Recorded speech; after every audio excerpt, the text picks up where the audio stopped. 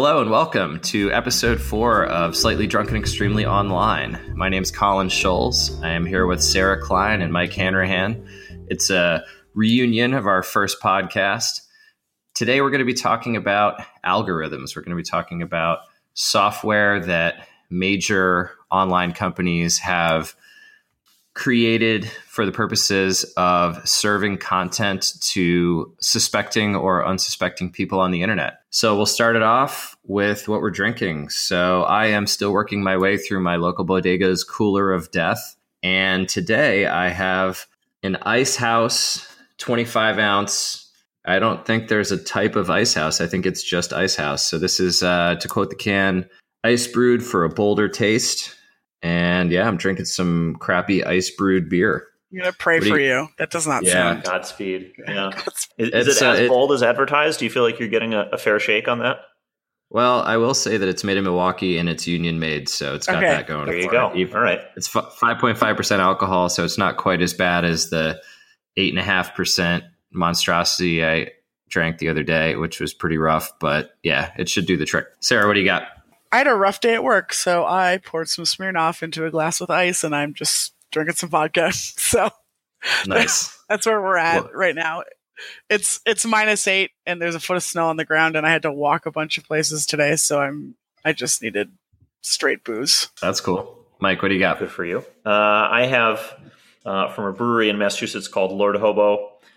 This is one of their IPAs called Steal This Can, which I did not steal. I actually paid for, but I'm drinking that at the moment, and it's quite good. And I would like to wish everyone in the United States a happy election day. I forgot to note that the last pod that we recorded last week was actually on Halloween. So happy post-Halloween and happy non-midterm local election Tuesday to everyone here in the United States. So hopefully you're all getting appropriately drunk after voting. So what we're going to talk about today is algorithms, as I said before. So the basis for this topic was an article that came out a couple days ago, yesterday actually, by a man named James Brittle, who wrote a post about YouTube algorithms and the way that they serve content intended for children. Just to give a little bit of a background, this guy is a data scientist, media writer, and he has been researching how YouTube decides which videos it shows to kids after they watch an existing video, and also the trends behind what is popular among children on YouTube. For those of us who are adults who don't have children, a lot of this seems a little nonsensical and a little out there, but when you think about cartoons and things that kids grew up watching, it probably makes a little bit of sense. He has identified some of the more popular YouTube channels for children and then watched a lot of these videos and gone a bit down the rabbit hole, both literally and figuratively, to determine how these videos are getting made. Because some of the videos that are being served to children or recommended for children or who are appearing to be very popular contain some pretty disturbing content. Now, YouTube is supposed to have gated their content that they provide to children. They're supposed to determine that it's child friendly, and you can use certain settings in YouTube and the YouTube app to say, I only want to see things that are appropriate for children.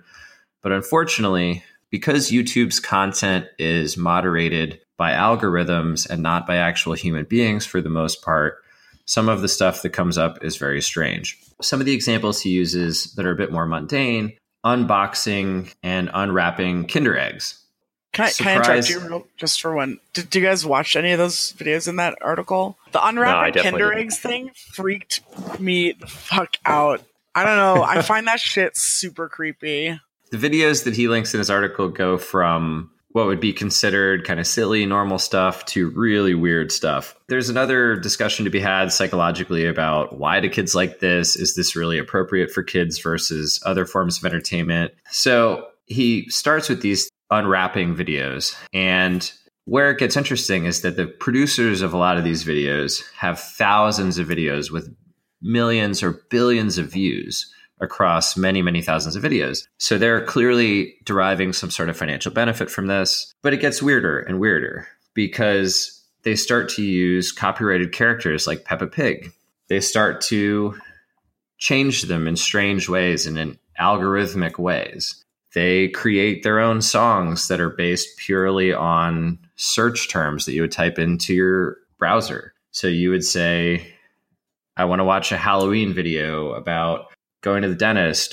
And many of these feature live actors, which seems normal because you say, okay, there are people producing these videos, they make sense. But the scripts, the songs, and the topics are generated based on what these companies and these producers determine is most likely to be clicked on by somebody searching it on YouTube. In this particular article, and it gets really weird, you have Peppa Pig being violently abused, or there are the Toy Freaks series, Top 100 on YouTube, which features a father and his two daughters playing out various songs, various things that they think might be popular, but also borderline abusive. This father is taking advantage of his kids. The kids are crying, they're vomiting on camera. This gets extremely weird, but YouTube is showing millions and millions of views of these videos every month. All of this creates this sort of weird, icky feeling surrounding these videos where you say, okay, you put your kid in front of an iPad, you turn on YouTube, you turn on a kid-friendly filter, and you think to yourself, my child is now going to be occupied watching Peppa Pig videos for an hour, 2 hours. So now I can talk to my friends or have a glass of wine. But the problem is that YouTube's algorithms are saying, okay, you finished watching Peppa Pig goes out with her friends. Now you're going to see Peppa Pig crying at the dentist while a strange disembodied head floats over the video and vomits and screams. And he identifies this problem. And it really asks this bigger question, which is what we're going to talk about today. Algorithms control so much of the content that is being served on the internet, whether it's Facebook and how they display things in your feed, or YouTube and how they display related videos and things you might be interested in. Where does the responsibility lie with these companies? How much moderation and content policing do they need to do? Is that their job? Is that the job of some sort of regulatory body? Where does free speech come into all this? YouTube is at its heart an artistic platform. So, Mike, I'd like to have you chime in really quickly and let's talk about the business angle of this. So Google makes a lot of money on YouTube, and it's entirely a black box from the metrics point of view. What is Google's incentive to police this, not police this? Like, how do they look at this from a business perspective and say, is this something that we're cool with? Or what do we do? What do we do to control this problem? Yeah, so just to back up a little bit. So the way that Google makes money on YouTube is Google serves you, even just not even YouTube Kids, but YouTube generally. Google serves you videos, and then either if they're short before the video or if they're longer before and then interspersed throughout, it'll serve you advertisements, right? And then for most users, Google gets all of that ad revenue. If you're a larger account that commands more views or subscribers, you share a portion of that. As part of Google's model, importantly, they don't pay for that YouTube content. Contrast it with somebody like Netflix, who pays Disney or Fox or pick a movie studio for the rights to serve their content on YouTube. The content is generally offered to Google for free.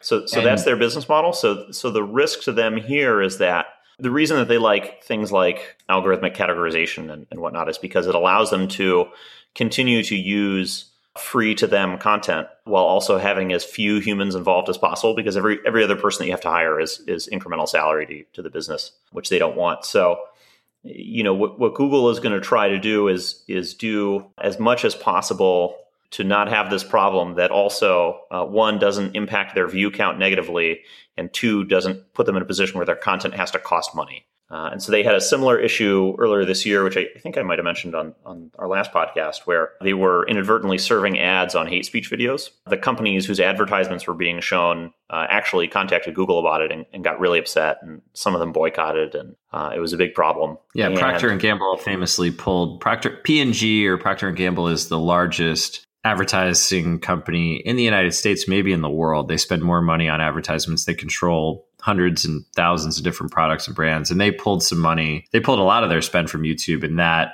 made enough of a stink that YouTube actually started cracking down on where the ads were being shown. The interesting thing here is that from a detection standpoint, hate speech videos and videos showing actual violence are probably a lot easier to detect than things that are disturbing in kids' videos, right? Because for one thing, you can screen out anything that isn't a cartoon, or you can block known accounts because, someone who's looking to get, followers for their hateful philosophy needs to build an online identity. And so they can't, post from a new name every time. Whereas the Medium essay that you talked about, even the author was saying, it's hard to identify particularly why these videos are upsetting. It's just that, as a viewer, we realize that they are. And that's hard to program to. I understand that parents will get upset about this, and rightfully so. But from Google's perspective, this is a difficult thing for them to address via their normal means of problem solving. Right. And Sara, this brings up a point that I think all of us have to grapple with is Google currently is not paying these content creators directly to produce this content. So they're getting content that's produced by other people essentially for free and then splitting the ad revenue with them. They've created this economy around generating this content, and clearly these people have figured out ways to optimize that. Where is the responsibility lie? Like Google has to, how are they going to start policing this community? Like does Google do enough due diligence? They know who these people are, do we think? Yeah, it's one of those things where, that phrase too big to fail. I always think of the flip side, which is too big to regulate. I think algorithms definitely do that, where they can churn out content. I mean, like obviously a lot of these videos are not actually put together by people. They're just automated. Algorithmically automated video production. It's only regulatable if it's regulated from the beginning, I think. I mean, you're going to have a hard time shutting those kinds of things down just because no one exactly knows what is happening. It's hard to regulate something when you don't even know who's making your videos, what's in them. I know, just as an example, like as a librarian, seeing the titles of the videos that were just, I think he described it as word salad. It broke my heart because you can see that that's what people just type in for searches when really, I really want everyone to get good at specific searching. So just seeing these like mushy word salad titles and knowing that it's not even a video about those things. It's just random words. It just seems so out of control. Speaking as someone who has a lot of experience with Google's advertising platform, so Google provides that information to people who are running these YouTube channels. So you create a YouTube channel, you upload some videos, and then Google's going to give you statistics, and they're going to say people who were watching your videos also searched these other terms, or here's some suggested terms, or here's some iterative terms. But Google does provide a lot of analytics, in-depth analytics on what people are looking for. Where this becomes different is because it's kids. And I think that's sort of what might be the tipping point that hopefully encourages them strongly to make some changes, because these are kids now. These are people who placed in front of a screen, or if they're a bit older, or who are just clicking on things that look interesting, and they're being subjected to things that are increasingly intense. I'm against free speech personally, but you lovely people in America are super into it. So anything produced on the internet, it's going to be out there. And I think regulating people's behavior that way is not feasible, and B, probably not ethical. Ethical is the wrong word. I just don't think it's in line with the current idea of the internet as a public commons to really regulate people's behavior in that way, because that's sort of what you do. In the bedroom is your problem, and I guess what you do at your computer screen in your own home is your problem. And I know YouTube certainly has some algorithms that filter out really violent stuff. So yeah, I know this is going to be the one time where I'm like, you have to let people watch what they want. Otherwise, I would say no free speech. No, don't show anyone that shit. But when you're saying you're anti-free speech, are you speaking more in the sort of UK terminology of like, there are limits to what people can say and cannot say, and can see and can't see that are regulated? So the seeing is different. I think when I say I'm against free speech, I don't think any hate speech should be allowed. We have strict anti-hate speech laws in Canada. You can certainly be charged for saying things in this country. Sure. We do theoretically here as well, but they're just not particularly well enforced, and they're very vague. So in terms of seeing, though, because I also like art, and I think art can be disgusting and crazy and vile, but I still think people should be allowed to look at it as long as it's not inciting hatred. This is my thing. I think where this gets to interesting territory is, what is our responsibility to protect children, And B, what is a company's responsibility based on what it puts out on its platform? Children, I think, a generally fairly clear-cut issue in a lot of places where they say, okay, children should be protected. Children are not independent actors and they can't make these, they don't know what they're clicking on. They can't make these decisions for themselves. So there is some liability there. But also, if a company decides to host some really offensive stuff, is it enough to simply say, oh, hey, it was reported and we took it down? Or do they really have to take the steps to prevent that from being on there in the first place? Like, I know it's easy to call it censorship, but where is the line? Like, at what point is it okay to let these algorithms run things? And at what point does someone need to step in and say, you know what, we have to set some rules somewhere? You know what? I wish, it's so funny how some things in this day and age, like, have come so far and we have so many advances in so many places, but then, no one's invented like requiring ID to view a website. And like, maybe there's some technological barrier that's going to make that really, really hard. But, if I want to look at pornography, for example, like, technically you have to be 18 to do that. How come there hasn't been some, Silicon Valley startup that's invented a way to enter your ID number online to prove that you're 18 or something? Does it sound stupid? I don't know. In my head, there's a solution where you have to prove who you are in order to view certain content because that content should be age restricted or whatever. A lot of attempts have been made to do things like that. It always runs into the economic question, which is what Mike and I were speaking about, which is there's no real motivation. Google and Facebook are purely economically driven at this point, whether they're making public statements to the contrary. And that's how these algorithms are designed. And that's how they've gotten out of hand. And I think, to answer your question, there's no real financial motivation at this point for these companies to do things like that because, porn companies could create some sort of gated system. And they tried that with Net Nanny and they've tried all these things in the past. But until there is a strong financial or regulatory requirement, I mean, when the UK came out and said, hey, we're going to restrict porn coming into our country, everybody laughed at it because they're like, how on earth are you going to do that?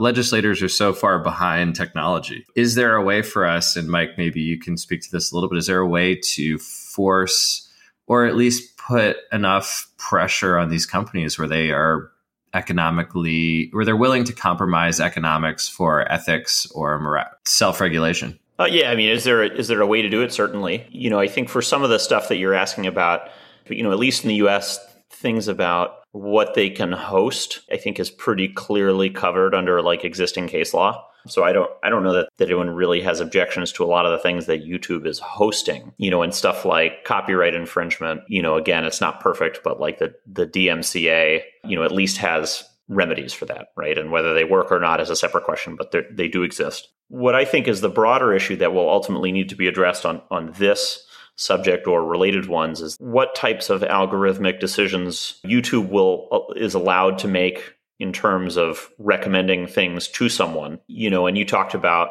YouTube has found a way to convince people to see more and more intense videos because it finds that they're more likely to click on those things. Am I actually, as the viewer, am I deciding to click on those, or am I being, effectively tricked into those things, right? Or can they make a service that is so addicting and so compelling that it takes away free will? And you bring up a really good point. And this is something that I think is at the heart of the techno-ethical question here with these algorithms. So advertising at its heart is psychological manipulation. And I say this as an advertiser, somebody who makes marketing copy and has a reasonable understanding of what can induce people into making particular decisions. Algorithms have, at this point, taken over the decision-making process at these media companies, where now they run YouTube. They run the videos that are shown, the videos that are queued up. They run Facebook's newsfeed. They run what you see. These aren't people making these decisions anymore. These algorithms have had years to learn, and they've been programmed by people who may not even work at these companies anymore, people who may not have an in-depth understanding of what these algorithms are doing, of how they are making these decisions, because it's all become so automated. So where is the ethical responsibility from these companies? Is it psychological manipulation when they show your kid increasingly violent videos because they think that that's more likely to make them click on it, or videos of kids crying or vomiting, because those are algorithmically more likely to get clicks. Who is collecting this data? And do these companies have the capacity to even really fully understand this data? This isn't advertising anymore so much as this is engagement. These algorithms are meant to drive engagement, which could mean a lot of different things. Engagement is clicks, engagement is views, engagement is staying longer on a website, because that's how these companies determine the effectiveness of their platforms. So these algorithms are no longer designed to make you buy a particular product or to serve you content that is the most pertinent to your interests. Their primary function at this point is to make you spend more time on these websites. So much data has been shoved into these things over years and years and years that I don't think anyone really fully understands. I don't think it's possible for a team of programmers to understand how it's all working anymore. Obviously, this is an open-ended discussion and we're not going to solve anything with this, but I think it's important to bring to light, or at least put in people's minds, that when you are interacting with these media platforms, whether it's putting your kids in front of an iPad that has YouTube on it, or whether it is looking at your Facebook feed, there are a lot of algorithms in the background that are showing you things that the media company thinks you want to see, not necessarily things that are the most pertinent to your interests. So keep that in mind when you're interacting with media platforms that have suggested items, recommended items, and links. Keep that in your mind. We are going to advance technology. That's not going to stop. Technology is going to advance incredibly quickly, quicker than any of us can keep up with it. We have to be willing to put some pressure on these companies to say, you guys have insane monopolies on our engagement and our time, and you need to put a little bit of effort and work into making sure that those are clean and safe environments to the best of your ability. On that positive note, I will give Sara, you want a little bit of time to give your thoughts on it, and then Mike, you can finish it up. I just was going to say, we didn't even talk about really the content of those kids' videos, and I don't mean the ones that are like horrific and terrible. I just mean the regular ones that are produced by algorithmic video production. No one knows those kinds of things due to your children, and I don't mean they're going to like make them go out and murder people, but there's got to be something about floating heads and families that are made of fingers. If you watch 18 hours of that a day, like there's got to be something. And I just worry that if we're not even collecting data publicly about what's going on YouTube, how are we ever going to figure out what is going on exactly? That's my big concern. Yeah, the companies have this information, but I don't think they've invested enough time and resources into taking a look at it. But I think it's an important thing that someone has to do. That's a great point, and spoken as the true librarian in the group, a great way to get this conversation moving in the right direction would be for these companies to open that data to researchers and to psychologists and to the medical world to get a better understanding of what exactly is going on. Mike, what do you think? Yeah, I think just really broadly, the question on what kind of like algorithmic behavior we want to allow as a society is important to address now, because, the nature of machine learning is that these will get better over time at identifying things that are compelling to humans and that may or may not take these platforms in a direction that we as users want them to go in, but it will definitely take them in a direction that is economically in the best interest of the companies involved. So, I think the earlier that users and governments put some kind of guardrails around that, the better. We have spoken a little bit about algorithmic content creation, algorithmic data manipulation, and algorithmic media presentation. So now that we've bored you all to death with lots of machine-sounding terms, we're going to end it there. So thank you, as always, to Sara Klein, Mike Hanrahan. Thanks to everybody for listening. Cheers, guys. Thanks. Take care.